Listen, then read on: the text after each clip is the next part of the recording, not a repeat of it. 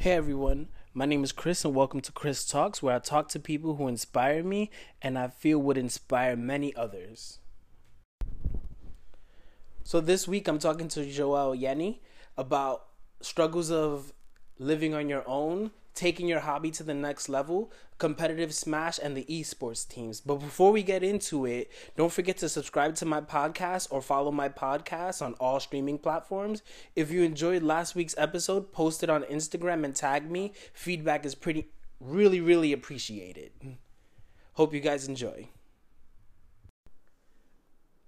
So, Joel Yenny, right? Competitive Smasher, you would say? You could say that. I dabbled in Smash here and there, and I still love the game to death. And with the upcoming release, it's renewed my passion to get back into it.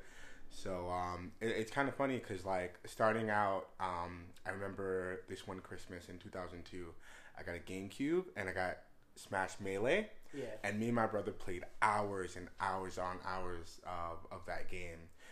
To the point where we unlocked the Mewtwo in 3 days, and to do that you need to play for at least 100 hours. So yeah, that's where the love for the game started, and growing up, I used to be really good in my friend circle. Until one day, one of my friends was like, "Hey, my friend probably plays Smash." I'm like, "Yeah, but I'll kick his ass." And at this point, Brawl came out. I was like, Yeah. "Yo, I'm the fucking best. You can't mess with me, right?" But I went over there and he scraped me, to the point where I couldn't land hits on him. He was doing combos, stuff like that. And when the one for the Wii U came out a couple of years ago, that same friend, I ended up linking up with him. He's like, "Yo, come out to me with some tournaments." And I'm like, "All right, cool." And that's how I got my start in competitive Smash. But it's the new one's coming up soon, and I'm excited. So pretty much it was just like how everybody who used to play Smash, because the GameCube didn't have online play. It was what? Right. The only system that didn't have online play, but everybody loved playing Smash, and the only way you can play Smash is by meeting up with other people, right, and actually proving yourself. Yeah, and on top of that, my friends were scrubs. I'm sorry, guys. You didn't prepare me for the amount of competition that were out there, because once I got into tournaments, I would be losing nonstop. But yeah, and nowadays, with competitive games, you can go online and just get all that experience out first before you go to a tournament. Especially with other fighting games like Street Fighter or Tekken or Mortal Kombat. From day one, you can go online, you can go on YouTube, watch some tutorials, watch some tech, go online, and then play in online tournaments. But back in 2002, the only tech you had was at school, when somebody would say, "Hey, if you do this 50 times, you get this character," and you don't know if it's a lie or not. Yeah. I thought Sonic was in the game, know? Yeah. My friends told me if you do put in this certain input in the game, you get Goku. And I was just like, this is going to be amazing. I'm going to Kamehameha everyone. The Stone Ages. I would say, the Smash scene now, I love it. But I haven't been able to play that much, and we'll get to that in a bit. But the reason I like it so much is because, it's really hard to make friends as an adult, believe it or not. Because in school, everyone's already there. You're already there. You're forced to be there, at least for 3 years or 4 years. Exactly. And with coworkers, you can be friendly, but you don't want to be friends with your coworkers because that could create problems. So, going and having, a shared interest is really good because that bonds you. That's a type of kinship. Yeah. And going into a tournament, you could be whoever the hell you want to be. My gamer tag is Goofy. So if I go into a tournament, as soon as I step foot in there, I'm not Joel. I'm Goofy. Yeah. And I can totally be get it. anyone I want. And, you kind of develop these bonds with these people who you're playing against because all of you guys have one common interest, and that's to be the best. And you guys can't do that until you guys work together to be the best. Especially if you're trying to be the best for your region. And so, yeah, I love it. It's awesome. So I mean, I know this because we've known each other for a while. Right. Explain what ECW is. You had to go there. You're talking about the wrestling federation, right? I'm not talking about wrestling. Nope. What is this ECW team? All right. Explain this to me. I'll explain it. So, about a year into the game, me and my friend. Which Smash? Because I want to set like a timeline all right. for my audience. This is Smash Wii U. So this is like 2015, 2016. Yeah. A year into it, we kind of developed like a crew, and like we would always have sessions. Like every Saturday, every Sunday, we would get together at somebody's house. We would play for hours on end. We would talk about tech, talk about upcoming tournaments, and stuff like that. But we never had a name for it, and so we were like brainstorming, like, hey, like what should we name the team? What should we name it? And I guess somebody was playing that Warriors games that was out for like the PS2, and we're on the East Coast, so he's like, "Yo, East Coast Warriors," like, and we were like, "Yeah, I mean that sounds cool."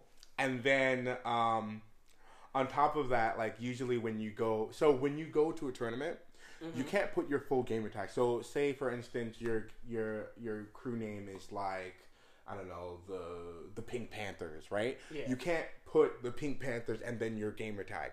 You have to abbreviate it. So it'd be like, what, PP? Which, I'm sorry for anyone with that. Something like that. So to shorten it, it was ECW, even though that's the same as the Wrestling Federation, but it kind of stuck. And that's how that came to be. And we still have a group chat to this day, but anywhere I go, anytime I go into a tournament, like I put ECW and then I put Goofy, so that if I beat somebody, then they know that my abilities came from this one crew. Yeah. And so I don't mean to interrupt you, but like explain that a little bit to me. So when let's say you go to a Smash tournament, right? You put in your gamer tag, which is like what, ECW Goofy, right? Right. So pretty much if like someone wants to get better, they'll like write to you guys or like hit you up or like talk to you, and then they'll be like, what do you call it? How do you guys get better? Like what tech? They'll ask you for advice and things like that. Right. So it's kind of like repping like a basketball team, like, or like I wouldn't say basketball team because that's not a good comparison. I'm trying to think of one, but anyway, it's kind of like repping your hometown, right? Like when you go to college or when you go away, somebody asks you where you're from. You're like, oh, I'm from New York. Yeah. And they're like, oh, okay, you're from New York. And then you tell them about all your experiences, and that gets them interested in that place that you're from because of you, right? That's what you're representing. So that's kind of like how it is for like the crew that you have. If I beat somebody, they know I'm from ECW, and then they can look up everyone else in ECW and say, okay, not only is there you, but there's this guy who placed at this rank, this guy who's at that rank. And if you work hard enough, then you can get your crew sponsored, and that's a really good way of getting income and getting the resources you need to take your game to the next level. Because not only is your sponsor backing you with venue fee and tournament fee, but they're also helping you out with travel and hotel and stuff like that, so that you can really get your name out there. And then that's how you kind of like work your way up in the esports arena. But for Smash, for Smash at least. The only thing that I would say is that so Smash Brothers was made by a company called Nintendo, and Nintendo is kind of like your grandfather in the living room who just keeps rocking back and forth. Like, you love him to death, but he doesn't listen to you at all. Like, he doesn't know when to go to bed. Like, he's up at 4 o'clock in the morning making food. No one knows why. Like, Nintendo are those crazy uncles or crazy grandfathers in your living room because they'll do stuff and you don't know why. Like, for instance, there was a fundraiser for Melee to come back to EVO, which is like the biggest tournament, a fighting tournament Correct. Of the year, kind of like the Super Bowl for fighting games. And Smash Melee hasn't been there for God knows how long, but they raised about over $120,000 for breast cancer, And literally the day before, Nintendo's like, nope, you can't stream it. You can't. There's our game. You can't use it. And everyone's like, well, we raised money for this. Like, you know, like we're passionate about this and like petition and stuff like that. Eventually, Nintendo did come around and was like, okay, fine, you can use it. But they didn't do it until there was backlash. And so the same goes for like their games today. Like with Smash 4, like if you look at Street Fighter, Capcom backs that game. Like they'll put in pop bonuses. That basically means that you can enter a tournament, and Capcom will put in a lot of money to entice more people to enter the tournament, so the winner can come away with upwards of $1 grand, $2 grand. Yeah. Nintendo won't do anything like that, and that's one of the reasons why Smash 4 is struggling. Yeah, but do you understand? Like they're a family company. They're like, I'm gonna make a game that your family can play, that you're gonna love for generations. They don't make games or like make games to be competitive. Because I think I used to play the Pokemon competitive scene, but the thing about it was, if you play Pokemon cards like the TCG, if you were under a certain age and you topped the events, they wouldn't give you cash prizes. They would give you scholarships and medals. So like it was just like they're not trying to do that. They're trying to like not support the tournament scene. Like they're not trying to do cash prizes. They're just trying to make a family oriented thing. So I understand, like, why. Right. But I would agree with you if they were only about family. They were only about that. But that's not the case because of the fact that Melee came out for the GameCube, right? Correct. And then when Brawl came out, that was for the Wii. And for the Wii, you could connect your GameCube controllers into the Wii, right? So when the Wii U came around and Smash 4 came out, they literally made an external device that you can buy to still use those same GameCube controllers. So it's not like they are turning a blind eye to the competitive Smash scene, because they could have just said, you know, use any controller. Like, we have like 3 different controllers that match up with this. Why not use those? They wanted to cater to the hardcore scene, but they're kind of one foot in, one foot out of where, you know, they'll hold an invitational with the top players, but then they won't, you know, advertise or cater to the competitive scene, even though these are like the most diehard Nintendo fans you can ever meet, you know? So that's kind of frustrating because it's kind of like, you know, it's kind of like getting neglected by your grandfather in the fucking. I'm gonna run that analogy into the ground. No, I totally get it. It's just, I don't know. I just feel you can't really give a 35, like they don't want to give a 35-year-old who's really good at Smash or like a top player in Smash. Yeah. $50,000. I guess, but like if these are the people who are playing your game every day, I don't know. I feel like, you know, because again, like if, I'm gonna give you an example. Okay. Every we've had this conversation about why I didn't get the Switch. I mean, I got a deal on why I got the Switch. Okay. But there aren't very hardcore games or violent games on the Switch. Yeah, and the reason for that is because, like, again, like Nintendo, like they're geniuses, but they can also be like the most like frustrating company in the world because it's like I feel like once the Wii came out, everything changed because the Wii was like selling like hotcakes. Like Oprah was like buy the Wii, and like they were at nursing homes and like everywhere. Like the Wii school, was fantastic. Yes, it sold 99 million copies. It broke records. Like, and Nintendo was like, oh, okay, you know, maybe we can do this again. But by the time they tried to do it again, that's when the mobile phone market was booming. Everyone was playing Candy Crush.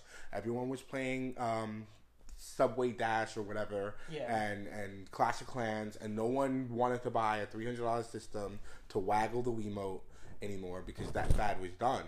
But I feel like Nintendo is still trying to capture that casual market because that's what made them so much money. And sometimes they do leave the hardcore people in the dust who grew up with these games and like have an undying passion for it.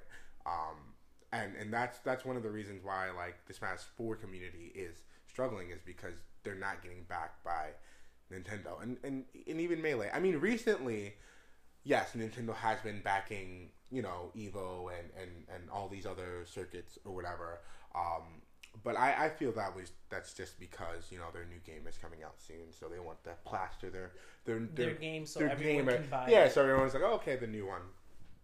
Okay. Also, like something about like esports that like I love. Well, that's really hard, right? I feel like it's really hard to stay consistent because the game changes so much. Like, take basketball, right? Kobe Bryant, he was like dominant for X amount of years because the game of basketball doesn't change. It doesn't change that often. Yeah, okay. Like it stays the game. The rules are always the same. Whereas something like Smash 4 or Street Fighter, or even if we go into other genres like Overwatch, like there are patches every couple of months. So your character or your playstyle can either get nerfed or buffed depending on how the company feels. And so it's really hard to stay consistent because you have to keep changing and adapting to the game. Whereas something like basketball has been around for like 100 years, and you know to shoot the thing in the court, and Mm-hmm. So that's why I I've kind of strayed away from like going in, because like doing like a video game hobby where you go to tournaments is a very expensive hobby. Like, you don't just show up at somebody's house and then you play. That's not it. Like, tournaments cost money. Like, you have to pay to get in, first off, which is you have to pay to get there. Right, you have to pay to get there. You have to pay to get in. You have to pay for each tournament you enter. So if I get in, I can't just play anything I want. I have to get in, then I have to pay for singles. I have to pay for doubles. I have to pay for a different game that might be there. Correct. And so if you do the math, like usually that'll cost you like $20 venue and tournament fee. If you do like 3 tournaments a week, that's $60 a week. Like that's not nothing to laugh about, and especially if you're not coming in the top 3, you're not getting any of that money back. Correct. So it's very unsustainable because not only does the game change so rapidly, but also there's no barrier to entry. Anybody can go in. So, even if the top of top players are there, somebody's grandma who's been kicking ass for like 5 years in Arizona can show up and take everybody's money and leave. So that's also a problem that is apparent because anybody can go. But I maybe it's just me. I wouldn't understand the issue with that. Because what if are you supposed to just, if somebody's a well-known player, you're supposed to just stop them at the door and be like, you can't play in the tournament? Well, that's not what I'm saying. Okay. I feel like there are a lot of gatekeepers, and this word is used a lot in like competitive scene, and what that means is that they're not the top players. They're kind of like the middle ground players, but they stop all of the people who want to get in and kind of face those top players from playing those top players. So those gatekeepers will go to all the tournaments, and if you can't beat them, you can't advance to the next round to get the real competition. And so, like, it's really hard for somebody, like, say if you wanted to get into Smash tomorrow, yeah, you can go down to your local tournament, but I bet you won't make it past round 2 because of the same people who go every tournament and who have the time and resources to do that, rather than someone who has. I'm not saying they don't have responsibilities and work, because they probably do, but they have more time to devote to the game than other people. And that, mixed with the fact that the game isn't a sustainable way of making money unless you're sponsored or unless you're marketable, then it's a recipe for a hobby that, But that means those people are just really passionate and are willing to spend their money on the game, isn't it? Because if you think about it, it's just... All right, let's say me, for example. Right. I start playing Smash. Uh-huh. I go to Smash tournaments and I lose. Let's say all the time, every time I go, I spent the money. Yeah. But if I have love for the game and I plan on getting better, like, I'll put in the practice and I'll put in the time to get better at the game. So, like, sooner or later, I'm going to get better and I'm going to beat those gatekeepers and get to that point where I can play better competition and top players. And then once I play those top players, then I can see what I can improve on. But isn't it like more of like the passion that you have towards the game that keeps you going, that keeps you wanting to spend those $60? Like, you don't even have to spend the $60, but I'm just saying, like, isn't it like the passion that you have for the game that you want to get better and you want to get to like, okay, I finally won this tournament. Right. Now I'm going to get better to the next one. So when the next one happens, if this player decides to show up, I'm going to be there and he's going to play me in the finals. And then everybody start going to recognizing me as like one of the top players in my area. Then I'll go to like somewhere else. But like the planet, you never start off like at the best. Right, of course. That's what like, that goes without saying. You have to lose money to make money. Mm-hmm. So that's like, isn't it like, again, like those people are just passionate. That's all it is, I would say. Like that's the way how I feel about it. Like that's the way it sounds to me. Yeah, but that that would be true if every tournament wasn't just there was no barrier to entry, which is true. Like if you take any other sport, like soccer, for example, you can't just wake up and then go to the World Cup and play. Correct. You have to. There are steps that you have to take to get to that level to play with those players at that caliber. Correct. Right?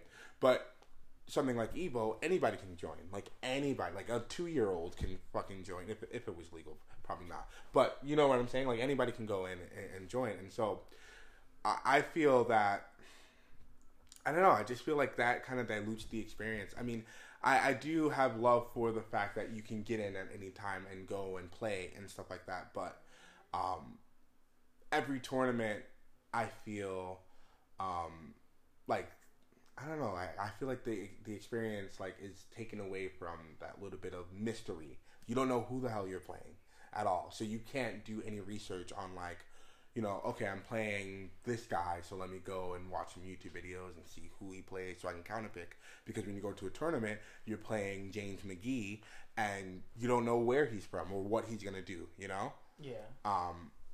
So that's what I'm referring to with like the unsustainability, because the amount of mystery that you have when you go to a tournament. No, don't get me wrong, it's exhilarating as hell when you beat a player that you don't even know how they rank or like who they play and stuff like that. But because that probably must be the most exciting thing. You're thinking he's a nobody, you just beat a nobody, and then one of your friends comes up to you and you're like, he's top 500 in Japan. Yeah, exactly. But yeah, I mean the hobby is expensive, dude, and not only expensive in the way of money, but expensive in the way of time, because you do have to devote time to training. Correct. And that goes with any sport, of course, but like it's difficult when you want to not only like sustain that but sustain yourself. Like I feel personally it's hard to do that. And I know we've had this conversation of like you know, you should have your 9 to 5, but after your 9 to 5 you should be working on your dreams. Yes. And that is I completely understand that. But I don't know, like look outside looking in, like for me, because the game is unsustainable as it is, like, and because the game changes all the time, there's so many, and I didn't even get like talk about the amount of different characters. There's like 50 something characters in the game. Correct. So there's a different matchup for every character. Like I could be the best Mario in the game, but if I lose to Sonic 70% of the time, that doesn't matter, and then I have to play a new character, and there's a lot of variables in it. So like no, I totally get that. I completely understand that. Okay. But all right, I'm just speaking from like my own experience. Overwatch? Yes. I pay attention to Overwatch. I pay attention to all the patch notes. Uh-huh. Like I'm passionate about Overwatch. I don't really get to watch a lot of player streams. Yeah. Like I have my own favorite players. I have like my own favorite team. But the thing is, I pay attention to the patch notes. So when I decide to play the game, or like I decide, like I want to know what's going on and what's my best thing to do, and how I can get better. Mm-hmm. And I feel maybe you should do that for Smash, because you're clearly passionate about Smash. Yeah, you I love know, this fucking game. You know everything. You walked in and I was fucking playing. But it's just like, it's all about your passion and figuring out your time. I would recommend, this is what I would tell you. Okay. I haven't, like, there are video game podcasts, but if I was you, if you want to, like, talk about something that you're passionate about, like Smash, start a Smash podcast. Oh, boy. Or not even that, like because, like, again, like, I haven't done this. I am passionate about Overwatch, but I'm not. I wouldn't take it to the next level. That level, right? But like, there's different ways of figuring out how to support your passion. Within the world. So I'm just saying. I'm just talking. Yeah. Just give me an continuation. Why don't you start streaming? Start doing YouTube videos and explanations. Like, it doesn't matter. Like, it's just all about doing it and getting it out there. Yeah. And I would totally recommend that because you really sound like you're passionate. I could go on for days. And that's the thing that I want you to do. Yeah. Because we've spoken about this, like doing your dreams. Like, what's stopping you right now from learning how to stream for your Switch? Instead of entering tournaments, since you're really passionate about it, like, buy the equipment so you can stream. Then once you learn how to stream, you make that better. Once you get that to a certain point, then you can start making YouTube videos. And then, like, you can just, it is all about just doing it and getting it there. And getting better at it. Like, using Smash as like my gateway drug into the world of social media and streaming and YouTube and stuff like that. I see what you're saying. Because literally, what's stopping you? Like, let's say once we're done with this, what's stopping you from getting to like stream Smash right now? Yeah. Like, you can set up your times. It can work around your work schedule. Right. And then that's another income for you. And then, like, at the beginning, it won't be an income. It's gonna be like a burden. Right. But you're passionate about it. So there's no reason why you wouldn't want to invest money into it. And then later on in life, you never know because you might end up being the ninja of Smash. And then when you show up at tournaments, people are going to be like, oh, ECW Goofy's here. And then they're going to be, everybody's going to be scared. I'm just saying, like, OD. you can say I'm gassing it, but like, at what point how do you know you'll get there and you'll be there if you haven't started? That's true.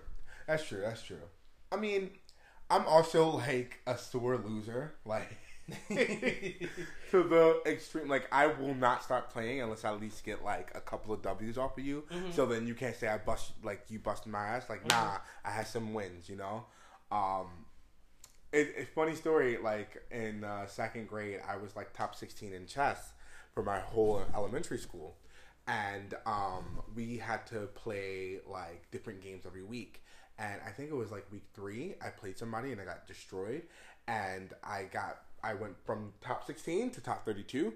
And they took my picture off of the wall. And I quit. I cried and I never came back. Like that's how, like, I mean, I'm better with it now. I'm not gonna cry if I go to Smash and I lose. Yeah. But I just dislike losing with a passion.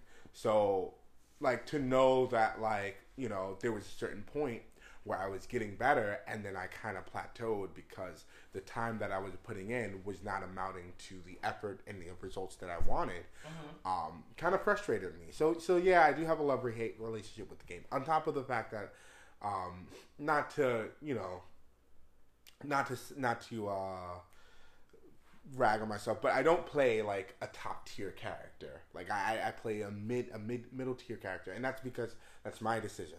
But you know, what works for me is not what works for the next person. So someone else can use less amount of skill with a higher tier character to defeat my character who I poured a lot of time into, and that's frustrating too.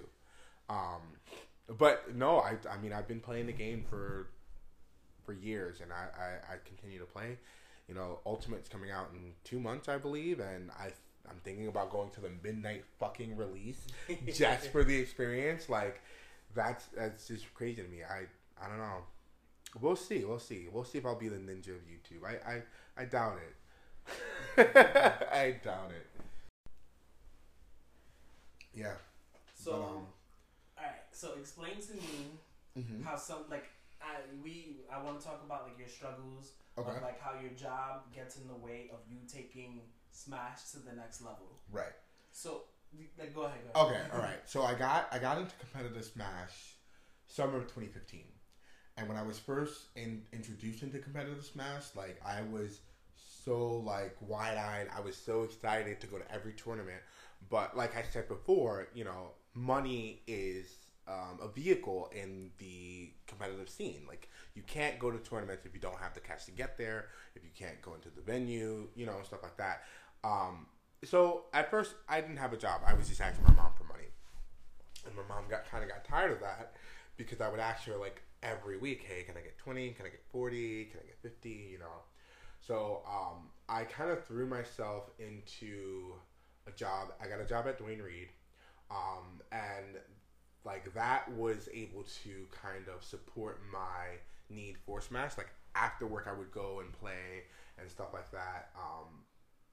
I saved up to get a Wii U, although I never got one. But like that was on my mind too. Like that's how passionate I was about it. Like my first check was like I wasn't gonna buy clothes. I wasn't gonna buy a phone. I was gonna buy a Wii U, and I was gonna start labbing and practicing. But life happens and things change. So I was still at my job at Dwayne Reed, and what ended up happening was while I was working, 3 or 4 people quit. So not only was I the new person, but now I am picking up all these shifts. I have to like go to sleep early I have to close to open. Like work kind of became my life. So Smash wasn't something that I was like pursuing all that much because I was worried about, getting money and stuff like that. And like competitive Smash for me kind of became my job. Like my job was my competitive Smash because I was trying to work my way up. I was trying to do anything I can do to make money, to please my boss, my superiors, and I ended up getting a job at Fidelis right after, and that job was very demanding mentally because I was sitting at I all of a sudden I went from like a retail setting where I'm talking to customers and stuff like that to sitting in a gray cubicle on the phone nonstop typing like crazy, meeting quotas, sending emails, and it kind of became like I kind of lost sight of the reason why I kind of got a job was to support my hobbies, and because I threw myself into my career, I didn't have time for that. I did have time for it, but in my mind, the only thing that was on my mind was my job. So I would only, and at that time when I got the job at Fidelis in the office cubicle, on the weekends I was still working at Dwayne Reed because the grind never stops. Yeah, of course. So I was working 7 days a week nonstop, like to the point where every 2 weeks I would call out of my new job to take a mental health day to recharge for the next day because I didn't have any days off. Yeah. So I couldn't fit Smash into my schedule, and by that point I kind of like fell out of the loop with everything. I stopped following everything, and even though I still have love for the game, I kind of just only limited my time to the game with my crew. Like I didn't go to tournaments anymore. I didn't watch streams. I didn't watch YouTube videos. I just played with my friends they did that, and they came back and reported to me, and we kind of like, had that bonding session, and then I went back to work. Yeah, I mean, I do regret it because I feel like I've missed out like on a lot of like, opportunities, and like I look forward to going to tournaments because you never know who you're gonna meet and stuff like that. So that is a regret of mine, but I did kind of just lost sight of that while throwing myself into my career and trying to make a way for me to like live on my own and stuff like that. So yeah. I want to talk more about like that. Yeah. But I mean, you led into it. Yeah. So let's talk about like, well, all right. I want to talk about. I really want to do it. Okay, go ahead. Because I was like, you got me started. But it's never too late, like, to do something that you love. Like you finally figured it out. You have like a stable job, and like you can afford to now live by yourself. Right. So like again, like I said previously before, why don't you start putting some of your money in investing into yourself and into Smash into any way that you like? Because again, you are very passionate. Like again, you're passionate about it. So what's stopping you? What's stopping you from doing it now? Like now that you don't have the 2 jobs, now that income isn't a problem anymore. Right. what are we going to see more? Are we going to see a goofy stream? Are we going to get to that point? Because that's what I don't know, but like that really got me like hyped for it. Yeah. Because it's just like, all right, you told me why you couldn't do it, and you were working 7 days, and you needed time for yourself. Right. But when are you going to like start pushing out more Smash content? When are you going to put out like, oh look at this new combo I made and stuff like that?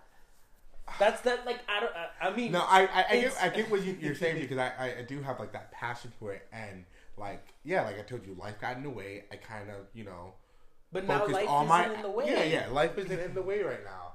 So definitely it is a possibility, and I plan on going hard when this game comes out.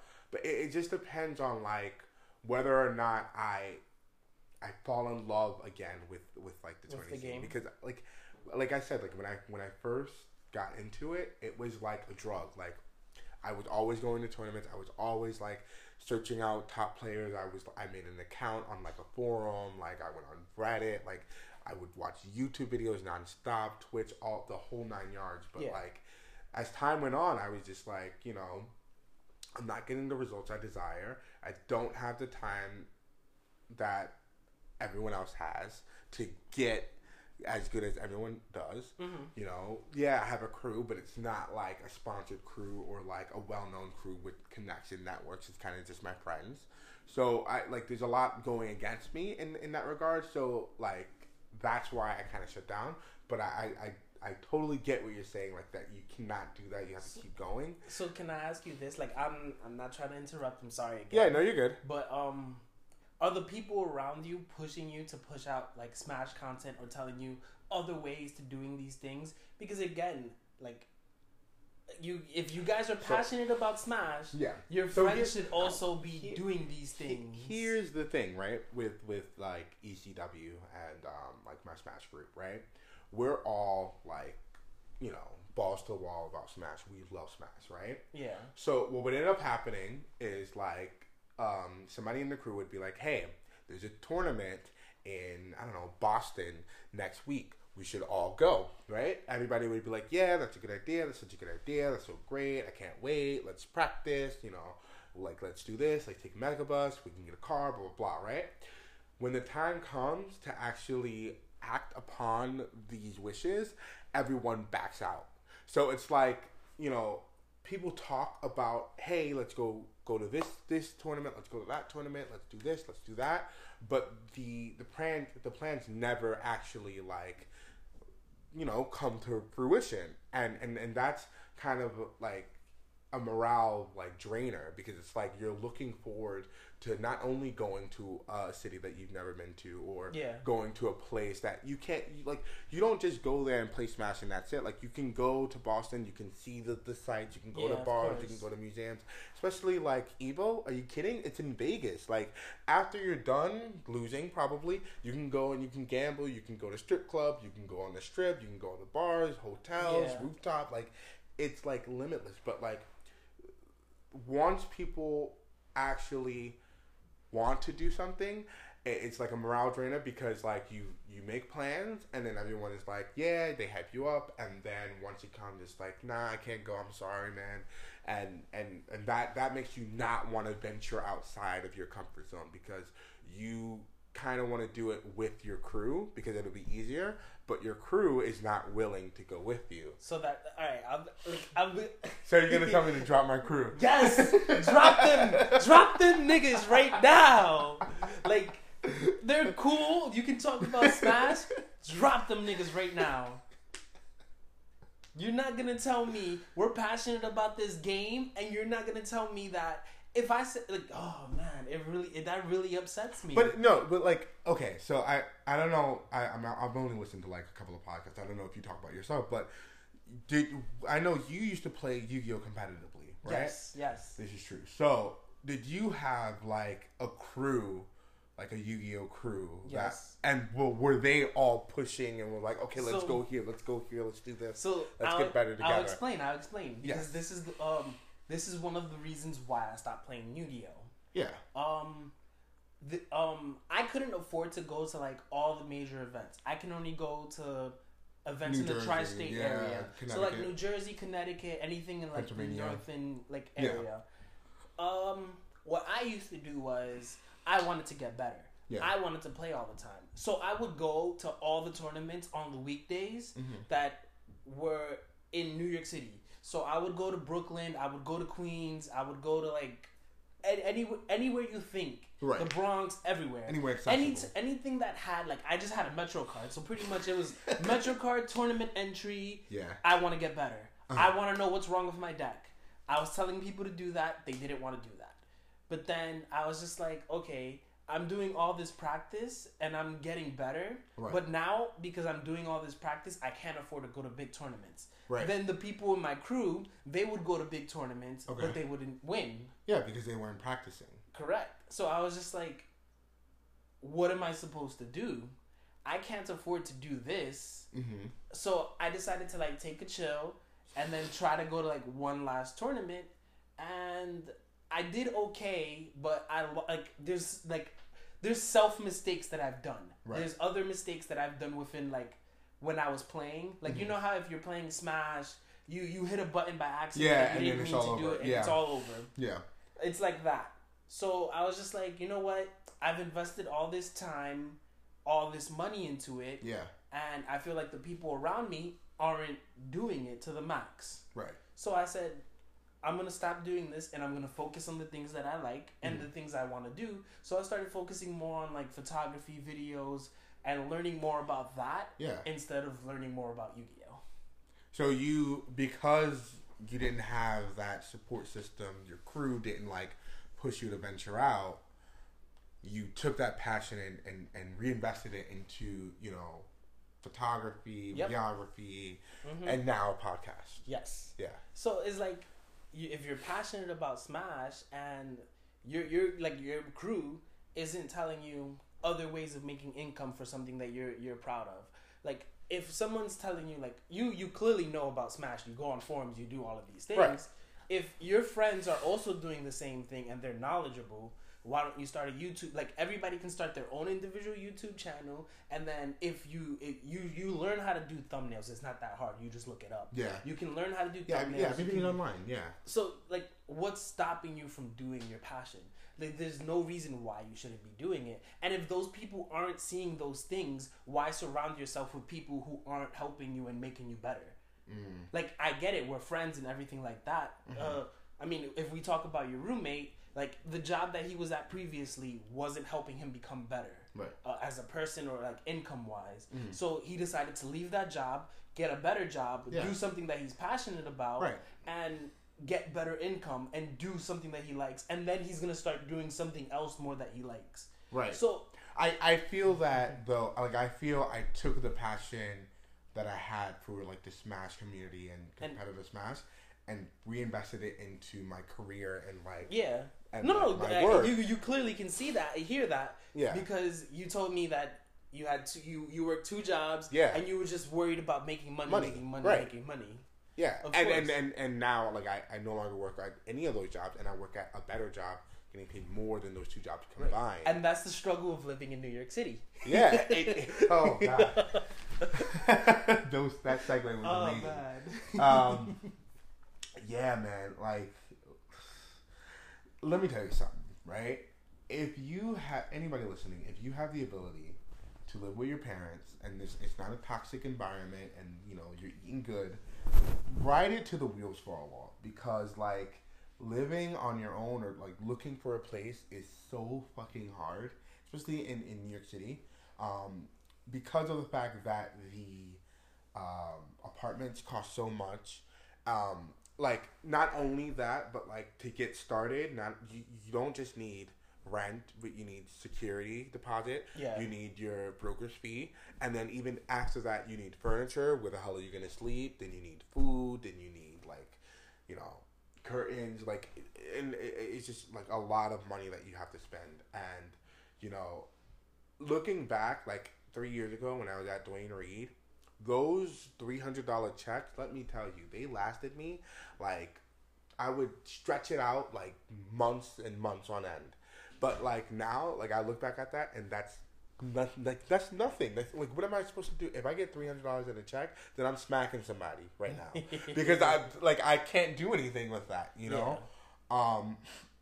So I feel like I don't know, man. Like if you look at any other county in New York State, like if you go upstate, and you know you've been upstate, yeah, Albany, Syracuse, Buffalo, like you can get a 1-bedroom apartment for $500 a month. Like $500 a month. Like that's insane. Like if you come down to New York City, you can't even get a room with that. Like a rooms down here cost like $900, $1,000 a month. Mm-hmm. And that's crazy to me. Like I don't know why like housing is so much. Like, you know, especially in like places like the Bronx. Like the Bronx is like one of the poorest freaking counties in like America. Or in New York State, for that matter.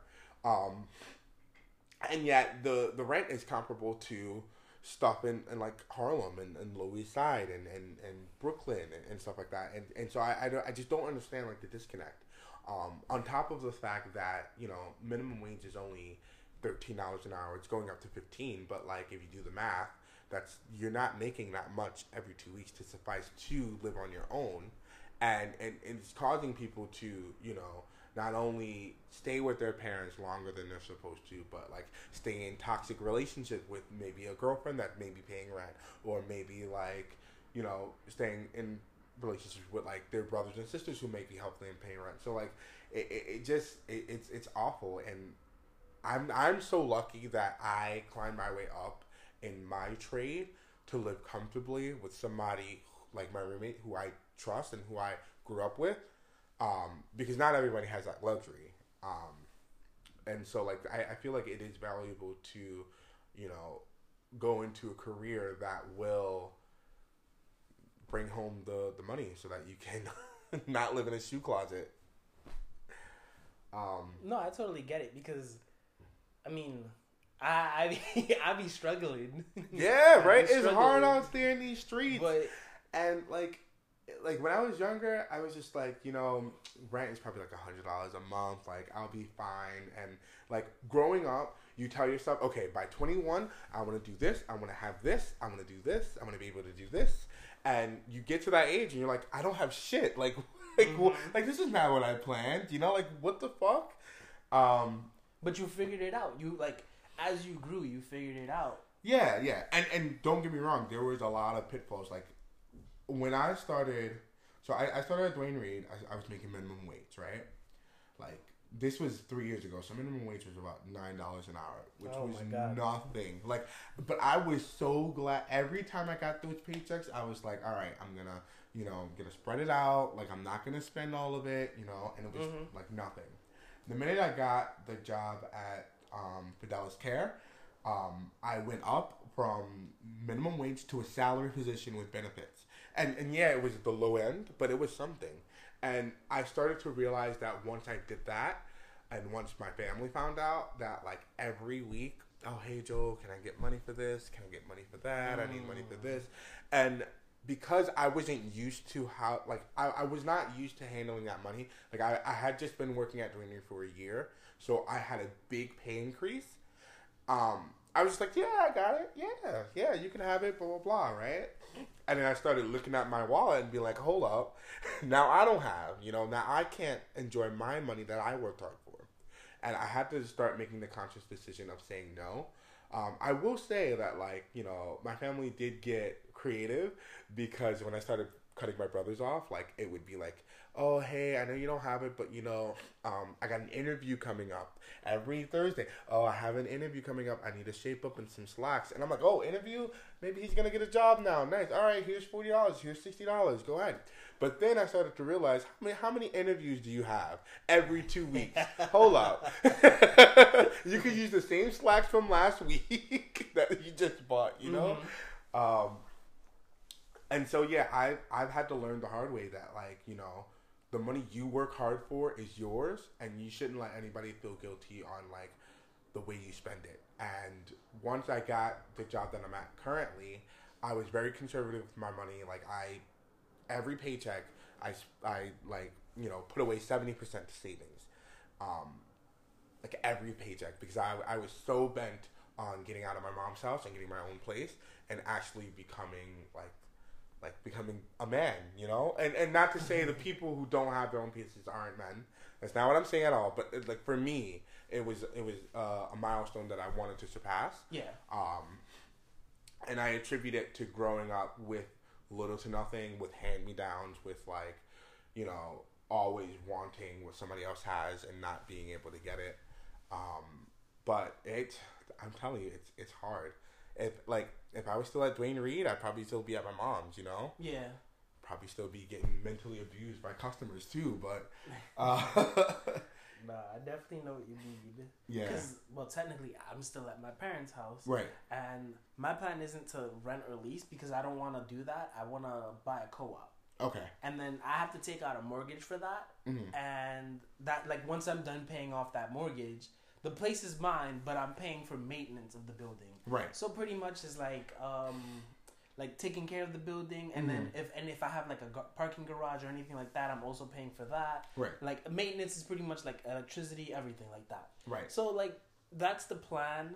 That's my plan, is save up so I can get a mortgage so I can buy the apartment. Yeah. Because I don't really need a house. I just need like a 2-bedroom apartment. A place to live. And let me tell you something too. Like when you work full time and you get your own place, like you're not gonna be able to be at you will not fully enjoy that place like you think in your mind. Yeah. Because I was like, all right, when I get my own place, I'm gonna be lit. I'm gonna watch everything I want. I'm gonna do whatever I want.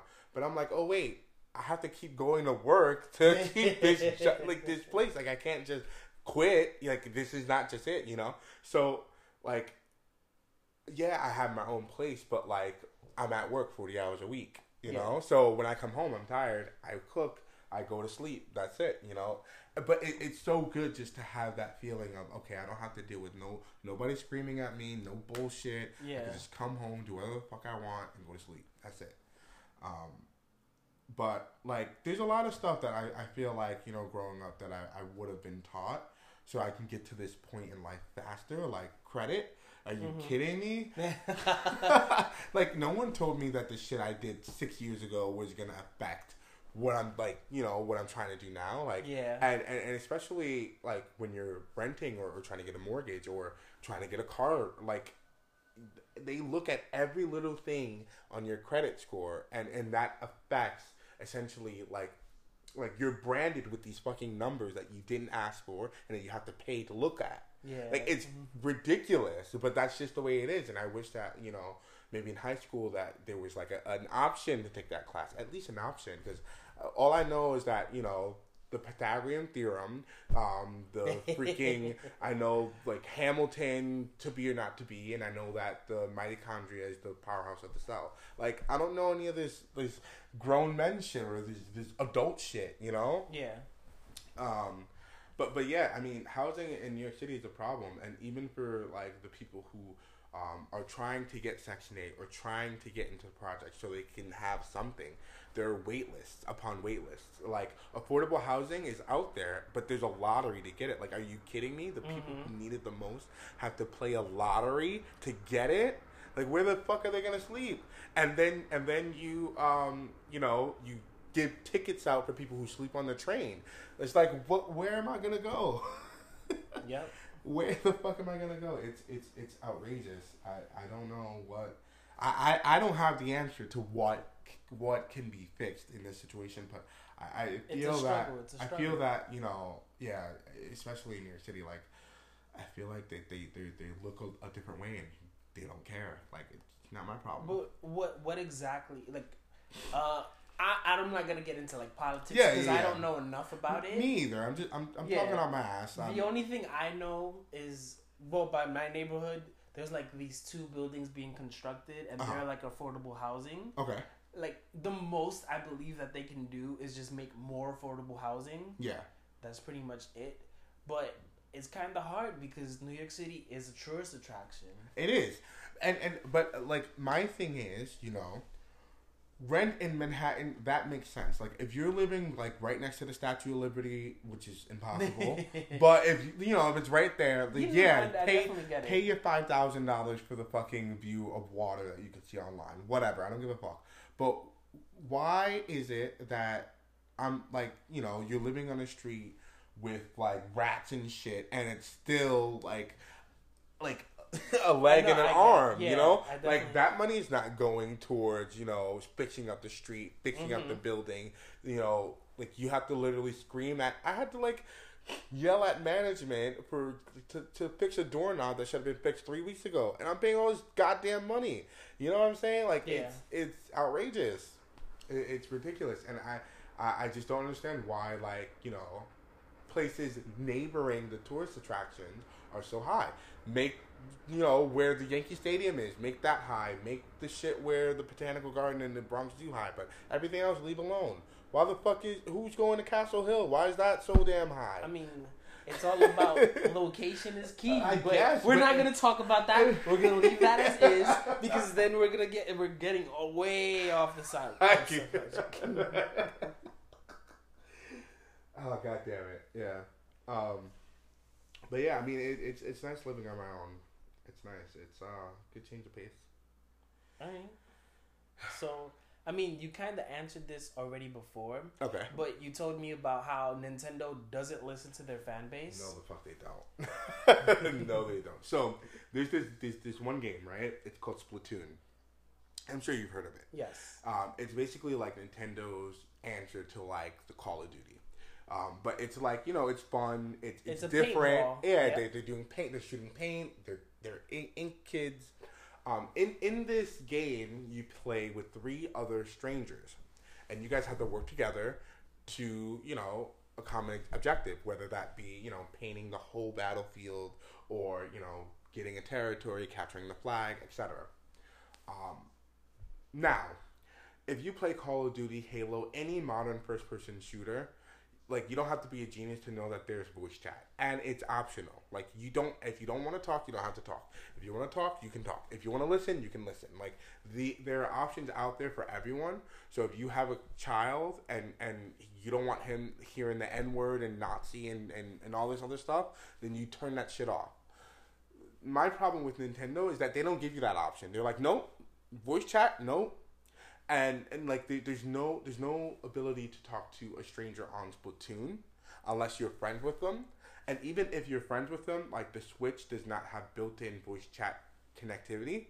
You have to use your smartphone, download an app, get a splitter, get headphones, and use that. So it's just a bunch of bullshit just to say, hey, this guy's over here. Can we flank him? You know, it's 2018. It's not 2002 anymore, where it's like millions of dollars to, you know, do this. Like, Xbox was doing this, and the Xbox 360 came out in 2005, and they had voice chat right off the bat. All you needed was the thing, and you plugged it in. That was it.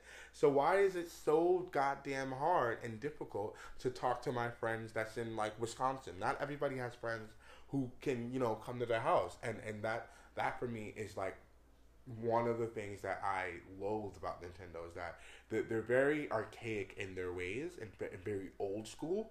And while that's good for some games like Mario, you don't have to voice chat in that. Like, that's a single player experience. But for other games, like, it hasn't caught up. Like, they haven't caught up to the technology that's there today, and that's what pisses me off. Another great example, Mario Party. Amazing game that you can play with friends, you know. Oh, you stole my star and stuff like that. It's like Nintendo's Monopoly, right? Mm-hmm. And yet, if I want to play with a friend who's, you know, he doesn't even have to be from another state. He could be from, like, in Westchester or Yonkers, and I wanted to get together and play with them. I can't do that with online functionality. And, like, and today you can play fucking chess online on my smartphone. On my phone, I can play chess with somebody online. Why can't I play Mario Party with somebody online? You know, and the only thing that they put in that game is that you can play some fucking mini games. But that's not the point of the game. The point of the game is to go around the board, collect the stars, and fucking shit talk your friends. And I can't do that online, and it pisses me off. And yet I still buy this fucking shit. Like, it's a love-hate relationship with them, and it feels like you're just not being heard. So it's not. I'm not. I'm definitely not. So you know. Why you? Because their games are fucking amazing, It's like I feel like I'm in like an abusive relationship. Like I keep getting punched in the face and screamed at and yelled at. Like I don't know what I'm doing wrong, and I keep coming back. And my friends are like, "Dude, PS4, you gotta leave. PS4 will get treat out of you there. right. Like PS4 got all of this and all of that." And she had her eye on you, and I'm like, no, but Nintendo, like we've been down since day one, and I'm blind to it, and yet they keep punching me in the fucking face. Oh man, it's horrible. It is horrible. I mean, I am getting a PS4, but I already have a Switch. Yeah, no. I mean, we've had conversations, and we've had conversations with other friends, and everybody thinks I'm the bad guy because I say like Nintendo doesn't have great third-party developers. No. Nobody makes great Nintendo games. Nope. There's every system that always comes out with one great like violent Nintendo game. Yeah. So like for example, like the GameCube came out with Resident Evil 4, which then transitioned to the PS2. Yeah, and you can play Resident Evil 4 on a fucking smartphone now. Like it's on every system. Like Nintendo doesn't get shit. Even when they do get shit, they get shit on. Like, when the Wii U came out, there was a game called Zombie U that came out that was supposed to be like, oh my god, it's so mature and stuff like that. And they ported that damn game 3 years afterwards because Ubisoft was like, the sales weren't there. So that's one of the problems, is that Nintendo fanboys buy Nintendo games. I'm not buying a Switch to play Call of Duty. I can play that anywhere else. So that's why Activision is not going to bring Call of Duty to the Switch. That's why Ubisoft's not going to bring Assassin's Creed to the Switch. Because they know for a fact that if it doesn't have the plumber with the fucking red hat in it, no one's buying it. So, I mean, that means it's the fans' fault. It is the fans' fault, but it's also Nintendo's fault. Like, my theory is, I take it all the way back to the SNES, right? It was the SNES and the Sega Genesis, and they were both like rivals or whatever, but SNES was kicking ass. Like, you had mad games, you had Street Fighter, Mortal Kombat without the blood, Super Mario World, Super Metroid, like Link to the Past. They had hits upon hits. So there was this little known publisher named Square Enix who started coming out with Final Fantasy games, right? And all the Final Fantasy were on the SNES. Mm-hmm. But then, the PlayStation came around, and the PlayStation introduced CD-ROMs, and it was a lot easier to, put music and put a lot more data on those discs than the really hard cartridges that you have to blow in every 3 seconds. Mm-hmm. But Nintendo, being hard-headed, is like, oh, we're not worried. Let's just make bigger fucking cartridges. And they made the N64. And, Final Fantasy was just like, or Square Enix was just like, why would we put something on that where we have to do 2 or 3 different fucking carts, or do like remember when the Nintendo 64 came out, you had to put like the thing in the middle of it so that you can play Donkey Kong? I had to get something else to put onto it to play the game that you created. Like, what kind of bullshit is that? Mm-hmm. So, Square Enix is like, let's go to PlayStation. And Final Fantasy VII, one of the most highest rated games in like gaming history. And it started on Nintendo, and it switched over to Sony, and Sony actually listened to their third-party people, and was like, okay, we'll help you out. Like, the CD was so much easier to design for, and you could, have cutscenes and music, and it didn't load as much as the N64 one did. Like Metal Gear Solid, another prime example, fantastic game on the PS1, and that's where I think like Nintendo kind of like, fell short, because they're just like, oh, let's just do what we want to do, we like, but now they don't hold all the cards in the castles, but they still act like they do when that's not the case anymore. But I still blame the fans. Well, I mean, I still blame the fans, because clearly what they're doing works. And they're not listening to you, and you're still buying a Switch. I know, and I'm still gonna wait on a fucking long-ass line in the fucking winter cold for a game that I pretty much know is gonna be amazing, but, like, it's like a cult. Like I can't escape. You got to leave. I can't. You got to. No. Because, like, for me, all right, this is the thing. I've told people, and like I said before, everybody thinks I'm the bad guy. The only game that I actually play on the Switch is called Octopath. Octopath Traveler, right? Yeah. That's from Square Enix. Yes, and that is a great game. Yeah. But I haven't found, like, I was told Breath of the Wild is great, but I'm not really like a Legend of Zelda fan. I like more of like the Game Boy Advance games for Legend of Zelda. That's just me. Yeah. But it's just I bought a Switch because I got a deal. Yeah. There's nothing that I really want on the Switch. I bought the Switch because it's portability. Yeah. And that's really it. And I just thought, hey, it's nice to have it. So if like I have my niece or nephew, they want to play Mario Kart. Yeah. It's there. Right. But I just feel like the Switch always, like every Nintendo system always comes out with one good game for that system. Like, I'm going to say rated M game, and then that's it. And that's it, yeah. And that's like, because the fans aren't supporting it, it's struggling. Yeah. So that's why there aren't any. To be fair though, like the Nintendo Switch is selling a lot better than the Wii U. Like, I mean, the Wii U was terrible. Was a garbage system. I don't know. Like why they thought like that they had an iota of a chance. Like I thought it was a pretty innovative thing. It was like, okay, you can play your system on your TV, or you can take the tablet with you and you can play it in the bathroom. Yeah, like if your bathroom is like mine, when it's like right there, if you go across the freaking thing, that shit turns off. I feel like this was a prototype. Like this was what the Switch should have came out when the Wii U came out. Like that's what I believe. But I just think that, you know, as much as I love their games, like Nintendo is very hard headed, and that's not gonna change because, you know, people love their weird uncles. I don't know why, but they do. They keep inviting them to the barbecue, and you know, he keeps showing up drunk, but he's there. You know, we love him. We give him some burgers. Yeah, it's such a love-hate relationship. I feel that, you know, also Nintendo has like a really bad habit of announcing things way too early. Like they'll like show a title screen and everybody will go fucking nuts. Like like Nintendo does this thing called Nintendo Directs where they like show you like some games that are upcoming in the next 3 or 4 months. And then the last one, they were like, oh, this game called Animal Crossing is coming out next year. And it was literally a title screen saying Animal Crossing 2019. And the internet blew the fuck up. They didn't show any gameplay. They didn't show any features. They didn't say, you know, it's out January of 2019. They just said 2019. Like, oh, it's coming.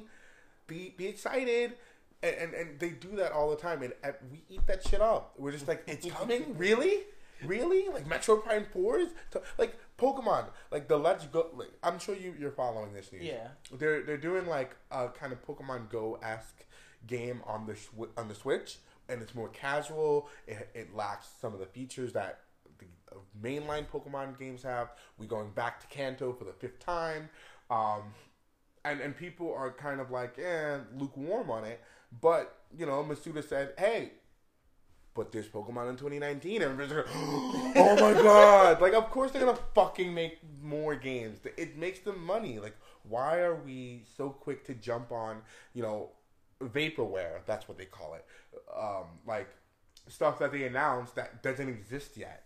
We're just like, oh my god, it's coming. Like, no other company does that. Well, I wouldn't say that. But most other companies show you gameplay. Like, yeah, Kingdom Hearts never came out, but when they first announced it, they showed Sora jumping off the wall. Even though the gameplay looked outdated, they showed something. They showed the Heartless. They showed Twilight Town. They showed something. It wasn't just like Kingdom Hearts, like whenever TBD. At least, even though they're fucking us over, they showed something. They didn't just show a fucking title screen, and that's what Nintendo does. And I don't know. I'm still gonna buy their games.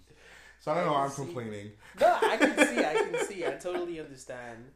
But I'm going to bring this to an end. Okay. So, can you tell me 3 people who you like and inspire you? You mean like in real life, social media? Anything. Anyone who gets you motivated to do something? Okay, let's see. I've been following this one social media influencer. Her name is Lise Rose. I don't know if you've heard of her.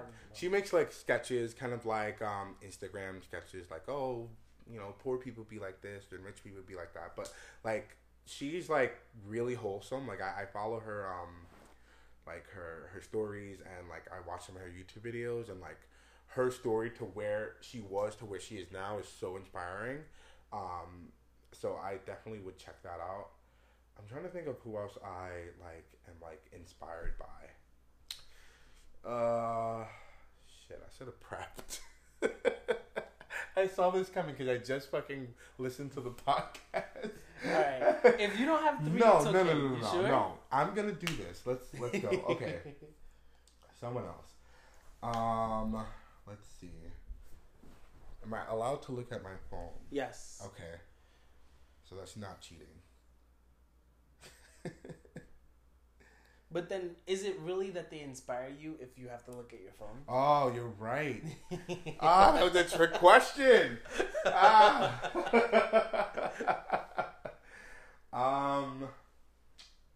Alright, we're just gonna leave it as is. Yeah, it's okay. We're gonna leave it as police. We'll come back. Alright. Yeah. Since you couldn't do that, what gets you through doubt? Like you doubting yourself. So like if I'm in a situation and I'm doubting myself, what gets me through? I saw this online somewhere. It was like, you know, if it's not gonna matter to you in 6 months, then don't waste time on it. You know, don't waste time thinking about it. Like sometimes I'm on the train and like, you know, I'll get a little bit anxious because there's like so many people, are so crowded, or like I walk past teenagers and they're laughing and I think it's about me and I'm like, oh my god, what am I gonna do? You know, like, shit like petty shit like that, or like, you know, a friend stops talking to me and I don't know what the fuck I did wrong. Like if it's not gonna affect me 6 months down the line, then I'm not gonna waste a lot of time on it. I'm gonna move the fuck on. And that's kind of what's been getting me through up until this point because, you know, there's a lot of stuff, there's a lot of hardship and a lot of, you know, things that are going to come your way that you kind of have to not pay attention to. Yeah, so that's how I get through that. All right. Yeah. So, well, I was going to ask you something different, but, okay. You know, I'll keep that question. Any advice on anyone who's losing weight loss? Because I don't know the exact weight or how much you lost. Yeah. But I do know you steadily go to the gym. Yes. And you do work out pretty often. Okay. Any advice on how to keep going to the gym? Yes. So I gained a lot of weight working at that office job because I was stressed as hell. I was drinking like 2 Red Bulls a day, which is full of caffeine and sugar and stuff like that. I cut down on soda. Like the only soda that I like drink is like ginger ale if my stomach hurts. But like, you know, I've grown an acquired taste for like seltzer, or I'll drink water, or I'll like if that's not available, then I'll get juice and I'll, you know, dilute it with some water. But like my advice is just to go, like make a habit of it. You know, they say it takes like 3 weeks to make a habit of something. So even if you go to the gym and you just do one workout and leave, if you do it every day, then your body's like, hey, we had to go to the gym, remember? Like we did it all this other time, and, you know, just keep going. When I get there though, I make sure that I, you know, hit at least like before I go there, I go there with a goal. I'm like, okay, I'm gonna do X amount of cardio. I'm going to do X amount of weightlifting. I'm going to work on these body parts. And if I don't get any of these done, then I'll bracket on to the next day. So there'll be times where, you know, some people are using the machines that I need to use and I can't use them. There's no problem with that because if they're not done in that time, I either go to the other machines until they're done or I'll just wait until tomorrow and do them. But, like, I just find the motivation in, you know, making a habit out of it. Yeah. To do it. And also, like, it's all about diet, bro. Like, it's all calories in, calories out. Like, you can eat freaking Popeyes for the rest of your life, but as long as you eat the right amount of portions, you'll be fine. I mean, don't take my word for it, because I don't want to kill anybody. Don't eat Popeyes for the rest of your life. I'm just using an example, because that shit is bad for your blood pressure. But, like, you don't have to cut out chocolate and ice cream. Like, and a lot of people think that, you know, you can cleanse your body. Like, what the fuck does that even mean, cleanse? Like, why would you want to cleanse your body? Like, your body's full of bacteria and, you know, all of this stuff to help you break down the food. So why are you going to fill it with, like, fucking cleansed tea? That shit doesn't work. Like, if you're just drinking cleansed tea, of course you're going to fucking lose weight, because that's all you're drinking. You're depriving yourself of the nutrients you need. So I would just say, you know, smaller portions, everything in moderation, and, you know, treat yourself sometimes. Like, I don't always eat healthy. Like, sometimes I have a pizza here and there. Sometimes I have, you know, a cheeseburger or something that I'm craving, but I know, okay, I've had that. All right, I got it out of my system, and that's it. But yeah, just making habits out of, you know, like, because it's not dieting, like, it's a lifestyle choice. Yeah. Like, you can't just do it for 2 months and then that's it, or else you're gonna gain the weight back. Okay. And then that's even worse, because then you're like, damn, I was fucking thin. What happened? Yeah. Alright, making a habit of it, I see. Yeah. I need to do that. I mean, I made a habit of starting to drink water, but we're not talking about me. What? Two more. Okay, all right. What would you tell the younger you? Oh, God. You've seen the younger me. I need to go back one thing you would tell him to do. I would say to my younger self, not to dwell so much on losing people, because I feel that, you know, a lot of the times, well, a lot of people in general, they hold, you know, years of friendship over everything, right? So if I have a friend for 5 years, that's better than having a friend for 3 years, which is better than having a friend for 1 year. And that's all fine as long as that friendship is, you know, beneficial to you, and it's not like parasitic or toxic. So I would go back in time and tell myself, like, it doesn't matter who you know the longest, it's just who you're more comfortable with. And a lot of people make that mistake, and they can stay in these friendships and get guilted in these friendships because of time. But when time is a man-made thing, it doesn't mean shit. You know, all that matters is who you feel the most comfortable with. And I feel like growing up, I spent way too much time wondering what I did wrong in a friendship that I've had for so long, and I'm still dealing with that today. Because I'm a fucking control freak, but I've learned to deal with it better. That's what I'm saying. All right. Yeah. All right. Where can people find you? My first and last name, Joel Yanni.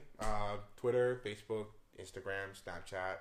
All the same Reddit, name, all the way through. All the way through. No underscores, no capital, no 3 instead of E. Just that. That's great. All right. Yep. It was great to have you on. Yeah, thanks a lot, man. Thanks a lot. This was kind of therapeutic. When do I bill you for therapy? I really hope I get to see content from you. I'm really pushing for that. So hopefully I hope my listeners also get to enjoy your content. So I could be the next fucking Markiplier of snacks. Yes. Oh man. All right. We'll see. If you made it to the end and enjoyed, don't forget to subscribe or follow to get updated when I post a new episode. If you really did enjoy it, post it on Instagram, post it on Facebook, and tag me on it, because I would really enjoy feedback, and I hope your friends would also enjoy this podcast. Till then, see you guys next week.